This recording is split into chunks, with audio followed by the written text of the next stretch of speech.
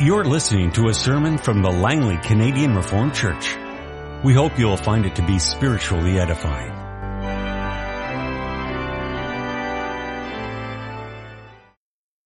Let us open the scriptures together this afternoon. We turn first of all to Galatians 3, the verses 1 to 14. You foolish Galatians, who has bewitched you? Before your very eyes, Jesus Christ was clearly portrayed as crucified. I would like to learn just one thing from you. Did you receive the Spirit by observing the law or by believing what you heard? Are you so foolish? After beginning with the Spirit, are you now trying to attain your goal by human effort? Have you suffered so much for nothing, if it really was for nothing? Does God give you His Spirit and work miracles among you because you observe the law or because you believe what you heard? Consider Abraham. He believed God, and it was credited to him as righteousness. Understand then that those who believe are children of Abraham. The scripture foresaw that God would justify the Gentiles by faith and announce the gospel in advance to Abraham. All nations will be blessed through you. So those who have faith are blessed along with Abraham, the man of faith. All who rely on observing the law are under a curse. For it is written, "Cursed is everyone who does not continue to do everything written in the book of the law." Clearly no one is justified before God by the law, because the righteous will live by faith. The law is not based on faith. On the contrary, the man who does these things will live by them. Christ redeemed us from the curse of the law by becoming a curse for us. For it is written, "Cursed is everyone who is hung on a tree."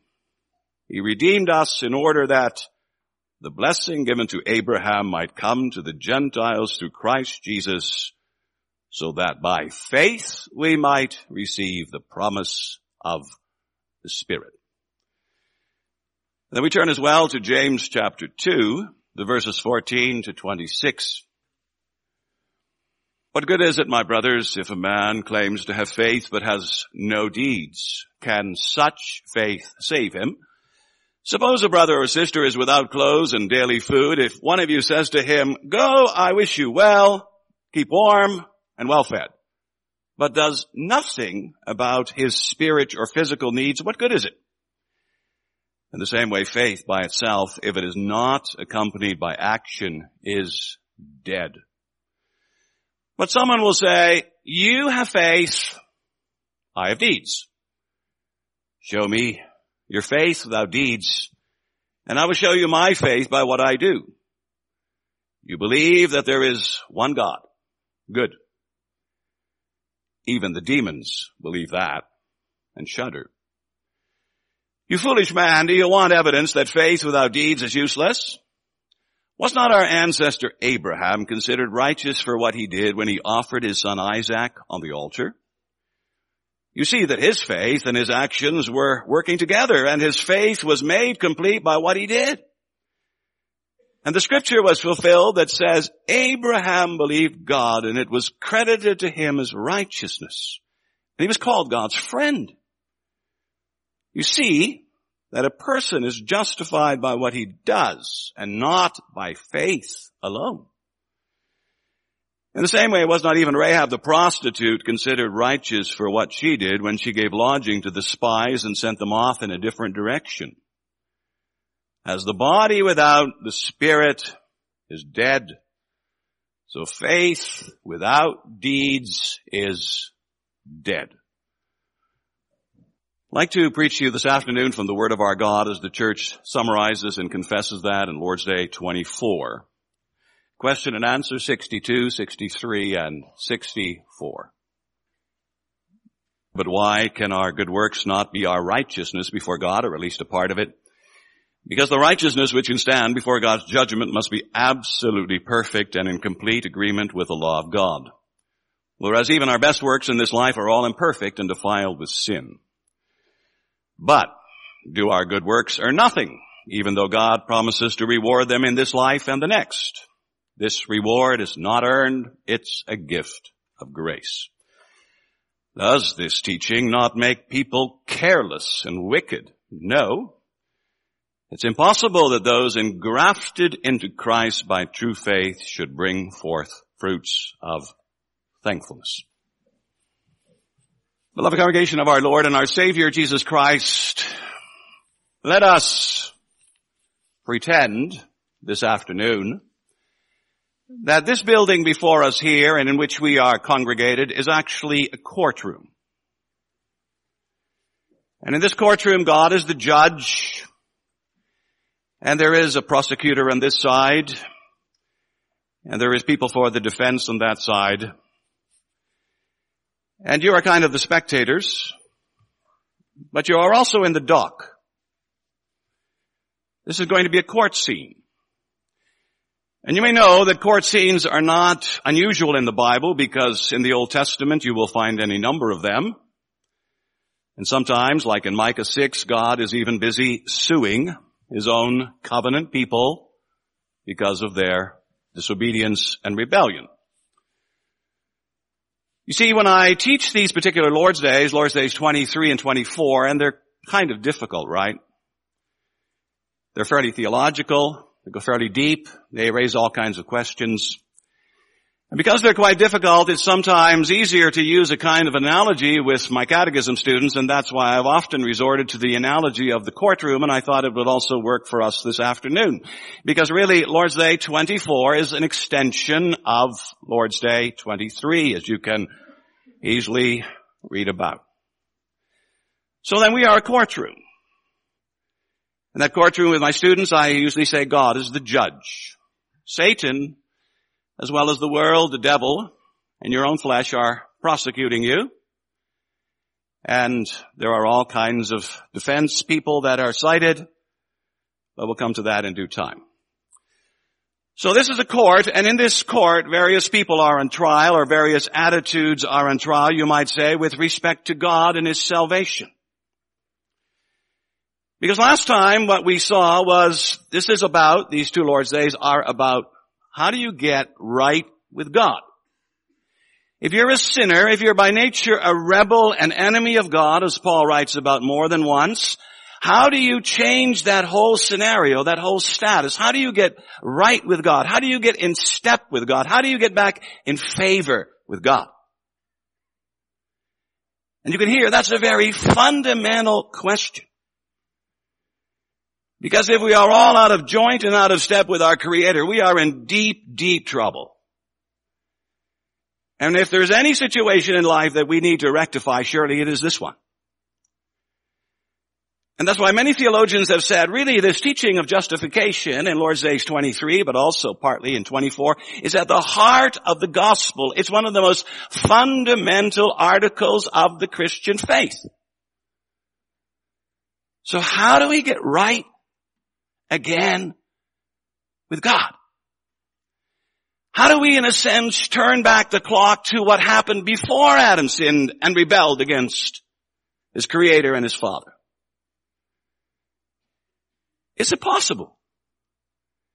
Is it really possible to get right with God so that He smiles on you, so that He even, as Zephaniah says, sings to you again? Well, there's been various answers to that question throughout history and throughout Christian doctrine and also throughout the Scriptures.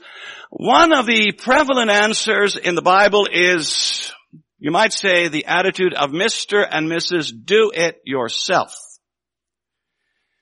And this is the view which says that right standing with God can be recaptured if you really, truly, sincerely apply yourself. In other words, you need to be diligent, you need to be committed, you need to be serious, you need to be really conforming your life and your thoughts and your attitudes to the will of God. And if you do that day in and day out, you'll get there. You'll make the great, glorious comeback. Now, who are the foremost proponents of that view? Many scholars would say the Pharisees. You see, the Pharisees in our Lord Jesus' day are an interesting bunch. They're a group of leading, educated people, and really they're on a mission. And they're on this kind of a mission. We spent 70 years in exile in Babylon, and we don't want to go there again. And to make sure that we don't go there again, we're going to take the Old Testament and all of its laws and precepts, and we're going to study them and elaborate on them and codify them. We're going to come up with a set of rules and a standard of conduct that'll make it so that we'll never, ever go into exile again. And that's why you see, for example, when the Lord Jesus comes, he always clashes with these people. Because these people were making not only laws, but also traditions and all kinds of add-ons to the Old Testament faith. And they figured that by their righteous attempts, they could live safely and securely and under God's blessing and be restored to His favor. So does that work? Does the judge, the almighty judge of heaven and earth, think that this works? That you can, by pulling yourself up by your own bootstraps, even sincerely, make it right with God? Well, you know, the Apostle Paul has something to say about that, doesn't he? If you look at Romans 3, and I think that was read last Sunday, Paul's very blunt. In Romans 3, verse 20, verse A, he says, there is no one who will be declared righteous in his sight by observing the law. See, the Lord Jesus is saying through the Apostle Paul, if you think that you can earn your righteousness by observing the law, by all of these Pharisaic traditions, and there were many, many of them, if you think that through your own spiritual sweat and vigor you can somehow get back into favor with me, Paul says, no way. No one will be declared righteous in his sight by observing the law. Why not? Very simply. You can go this way, and you can achieve this end, but only if you observe the law perfectly. That's what Paul says later on in Galatians 3, verse 10, quoting from Deuteronomy. If you keep it perfectly, if you keep every one of God's laws perfectly, then you can make it. But who can do that? Who of us sinful, fallen people, with all of our knowledge and understanding and with all of our conceits, who can do that? It's delusional. You cannot, as a fallen person, make this kind of a comeback.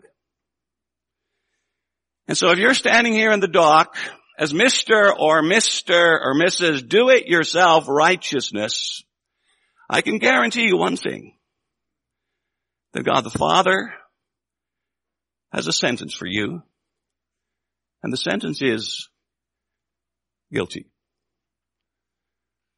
Guilty. So that's the first case. So we have not only, however, Mr. and Mrs. Do-it-yourself righteousness, we also have Mr. and Mrs. combined effort. And if you wonder where we find that pair, well, we find them in the letter of Paul to the Galatians. Because there's something going on in Galatians which is related but is also a bit different. In Galatians, Paul is especially dealing with the doctrine of plus. Christ plus. You see, the Judaizers in Galatia were saying to the believers there, yes, of course you have to believe in Jesus Christ as your Savior and as your Lord. Of course. That's a given. But it's not all. There's some other things as well. There's some more hoops that you have to jump through. For example, there is circumcision. If as a male you haven't felt the edge of the knife, you better do it soon. If you're interested in eating all kinds of different foods, you better stick to clean and unclean. Oh, and there are special feast days because we have a special calendar, you know.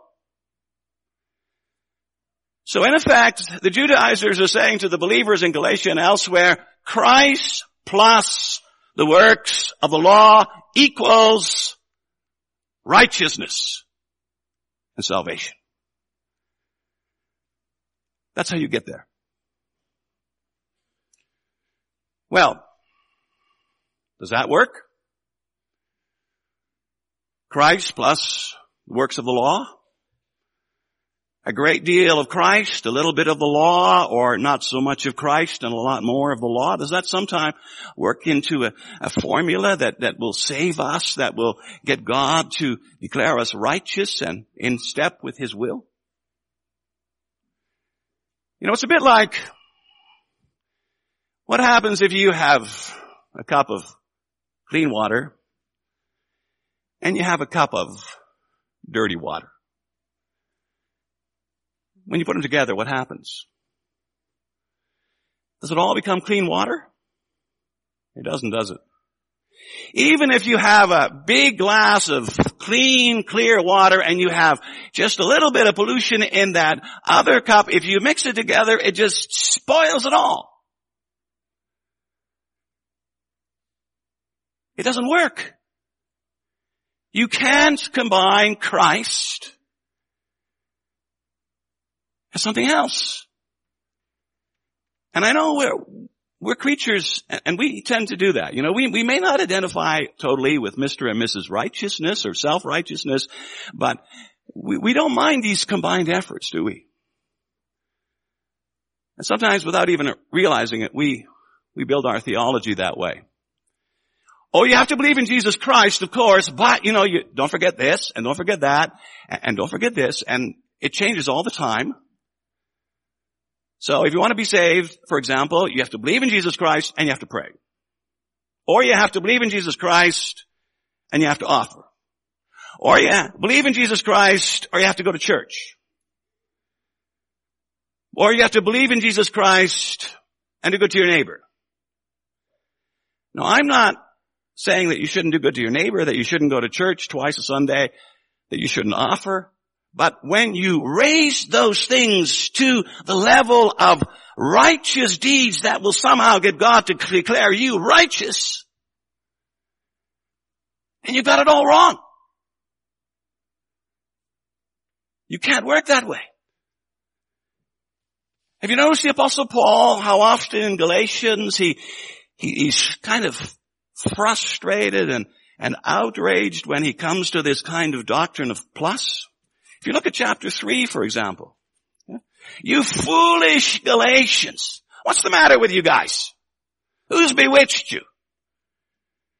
Before your very eyes, Jesus Christ was crucified, and yet look what you're doing. And in verse 3, are you so foolish after beginning with the Spirit? Are you now trying to attain your goal by human effort?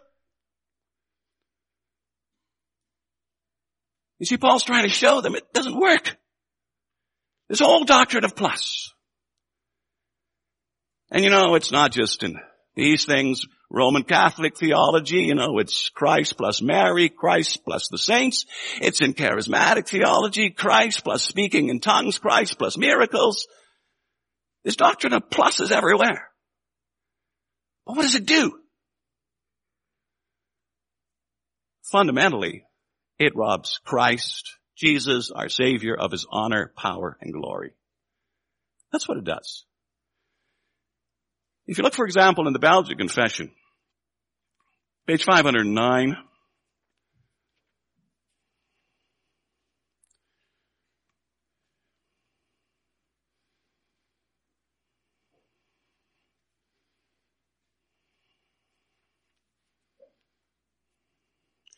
Notice there it says Article 22, our justification through faith in Jesus Christ. And then you have, through that first paragraph, the second half, and there Guido de Brès writes, for it must necessarily follow either that all we need for our salvation is in Jesus Christ, or if it is not all in Him, that one who has Jesus Christ through faith has complete salvation. It is therefore a terrible blasphemy to assert that Christ is not sufficient, but that something else is needed besides Him. You see what this doctrine does, or this teaching does? It robs Christ of His sufficiency. And that doesn't mean that a lot of these other things that we've mentioned aren't playing a role in the Christian life somewhere and somehow, but don't let anything rob Jesus Christ, our Savior, of His preeminence.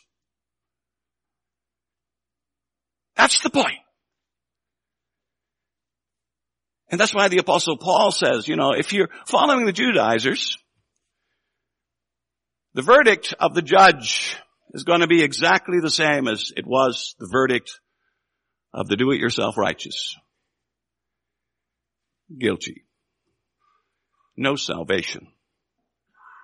There is no hope in the gospel of plus. Okay, so we can't do it ourselves. We can't even do it in terms of a combined effort. Well, that brings you to a third scenario, which you find in Scripture, which is Mr. and Mrs. No effort. You know where you find these people? You find them in the letter of James. Rather interesting how James writes in his second chapter about these people. You see, they were struggling with the Christian faith. And they had kind of come up with what they thought was a really neat formula. You really gotta listen to this new theological formula. It's so brilliant, it's so simple, it's so clear. You have faith, I have deeds. See? We don't worry about the relationship between faith and deeds, we simply divide them. You have faith, I have deeds, or I have faith, you have deeds. And that's it. But notice, what's James fighting against? If you read this letter very carefully, James is fighting against dead faith, empty faith, people who are dead trees, fruitless people, name Christians. And unfortunately, we have those in the church too. And we have them in the world. I don't know how many people I don't meet in the world who, when you talk to them, say, I'm a Christian. I don't go to church, don't pray, don't read the Bible, don't do any of that stuff. I'm a Christian. That kind of fits what James is getting at. Sometimes in the church you have that too. People who say, I'm a Christian. I'm Reformed. I'm even Canadian Reformed. But there is no evidence whatsoever. Maybe the only evidence is the fact that you see him sitting in the pew here once in a while. Or maybe even regularly. See, James is fighting against that kind of distortion of faith which turns faith into a matter of pure intellectual assent. Yeah, with my mind I believe it, but don't ask me what my hands and my feet and my pocketbook are doing. That's the kind of idea. And so the question is, if you come before the Almighty, can you say to the Almighty, Lord, I want to be declared righteous because I have intellectually assented to your gospel? And James says the answer is no. Absolutely not.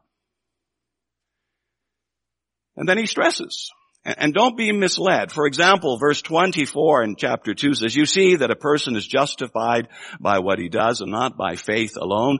And some people think that Paul and James are at odds. That's not true. James is simply saying you can't define faith only in terms of intellectual assent. Because it's so much more than that. Look what he says in verse 26. As the body without the spirit is dead, so faith without deeds is dead. Faith has to be living. And it doesn't matter. You may come to me and you may give me the most orthodox Reformed formulas and statements and theories. But if it isn't lived out, it does not mean a thing.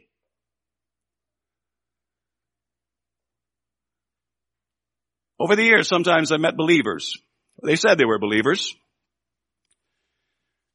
And they were extremely verbal and vocal. But besides that, and they were usually verbal and vocal in a negative sense, by the way, they never, ever showed any signs of a living, vibrant faith. Beloved, that kind of an attitude is deadly. Faith as intellectual assent, faith without deeds, James says, is dead. And you're dead. If that's all there is to your so-called faith. You know, and again, the Belgian Confession, interestingly enough, page 510, under Article 24, very illuminating.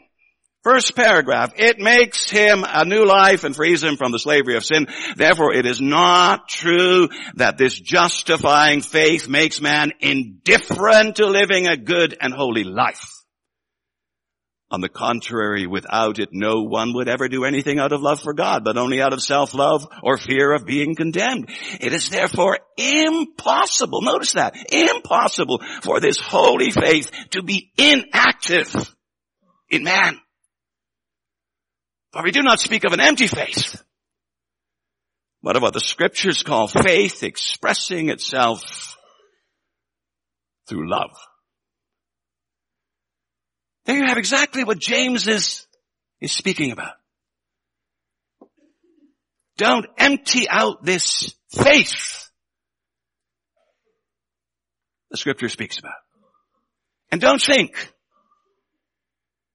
that merely by assenting intellectually, God is going to say, well done, good and faithful servant, enter into the joy of your master.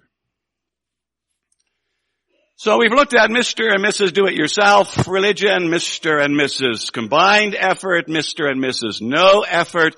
Then there is also, I think we have to say that, Mr. and Mrs. Faith. Interestingly enough, when we talk about faith, at least in the context of the Heidelberg Catechism, we're talking about Lord's Day 7, right? Faith as knowledge, faith as commitment, as trust, and so forth. And that's a faith that also always finds its focus and its focal point on Jesus Christ. Last Sunday afternoon, Pastor DeYoung read from Romans 3. And it's interesting as you read Romans 3:21 and following, right? For example, verse 22, this righteousness from God comes through faith in Jesus Christ. And verse 25, God presented him as a sacrifice of atonement through faith in his blood. And verse 26, and the one who justifies those who have faith in Jesus. So how does that work? What does that mean? What does that look like?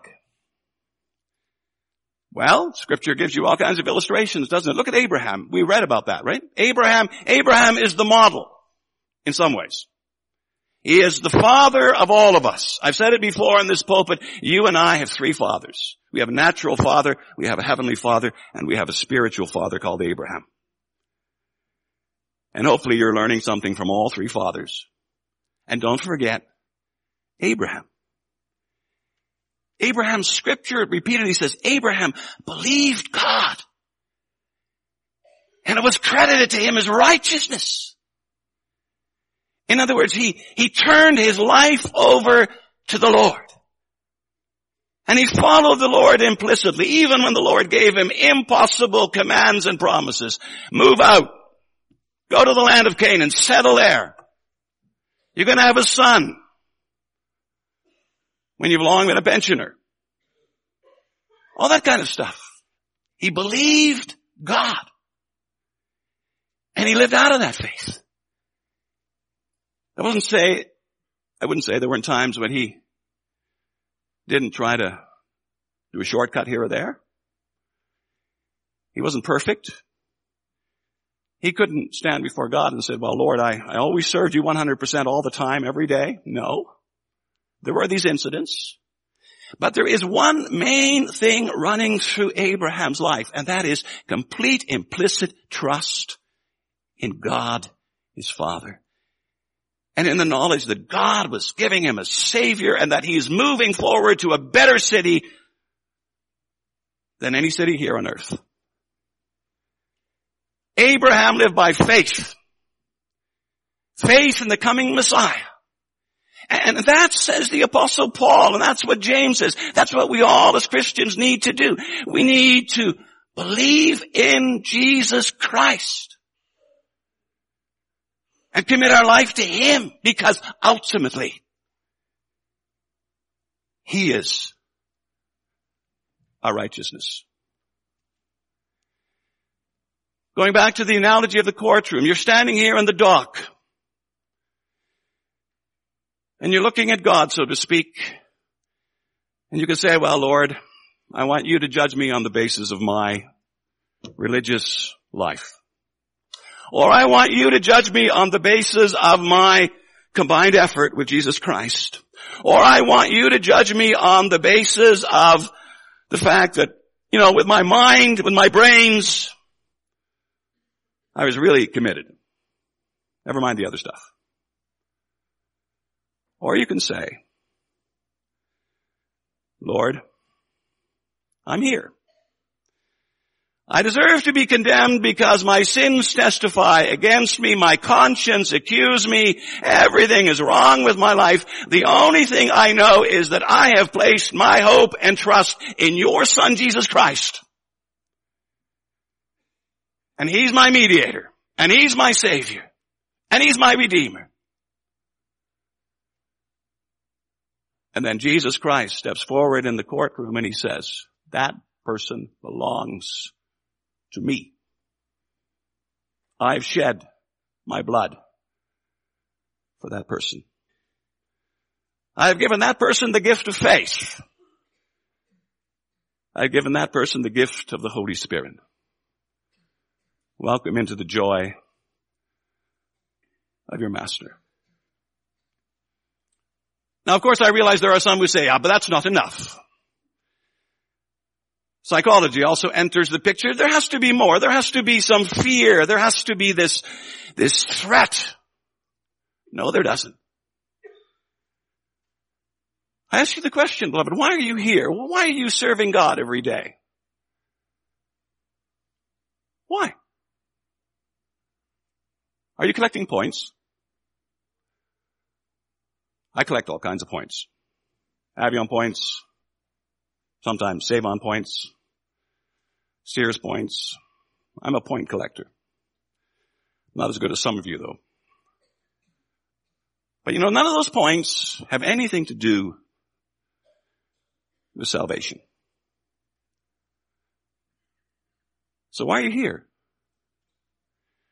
I think as a believer, there's only really one answer, isn't there? I'm here because I love Jesus Christ as my Savior and my Lord. He is my righteousness before God. And I know that the work that he has committed to himself to and that he has done on the cross of Golgotha is a complete, total, and final work. And I can build my life and my future and my children's future and life and my grandchildren's future and life on that foundation and not on any other. And it's because of that thankfulness, that overwhelming sense of thankfulness, that I do all that other stuff. It just flows out from a heart of faith. And that faith, that's not me. That's the gift that God has given to me. And that he allows me to work out every day. So no, do it yourself religion. No intellectual nonsense. No combined effort. This is about Christ. And Christ only. All and forever. Amen. Let's pray. Our Father who art in heaven, we come to you and we thank you. We thank you for reminding us once again that Jesus Christ is our sufficiency. And only him. But by nature, Father, and maybe that's to carry over from the fallen nature, we are such do-it-yourselfers. We're always trying to score points. We're always trying to find different ways. We sometimes rebel against the way of faith. But teach us. There is no other way. No other way to be declared right with you. No other way to come once again into your house as your children, enjoying your blessings and your gifts day in and day out. Father, teach us that our righteousness is only, solely, purely through faith in Jesus Christ, our Lord. Amen. This has been a sermon from the Langley Canadian Reformed Church. For more information, please visit us on the web at www.langleycanrc.org.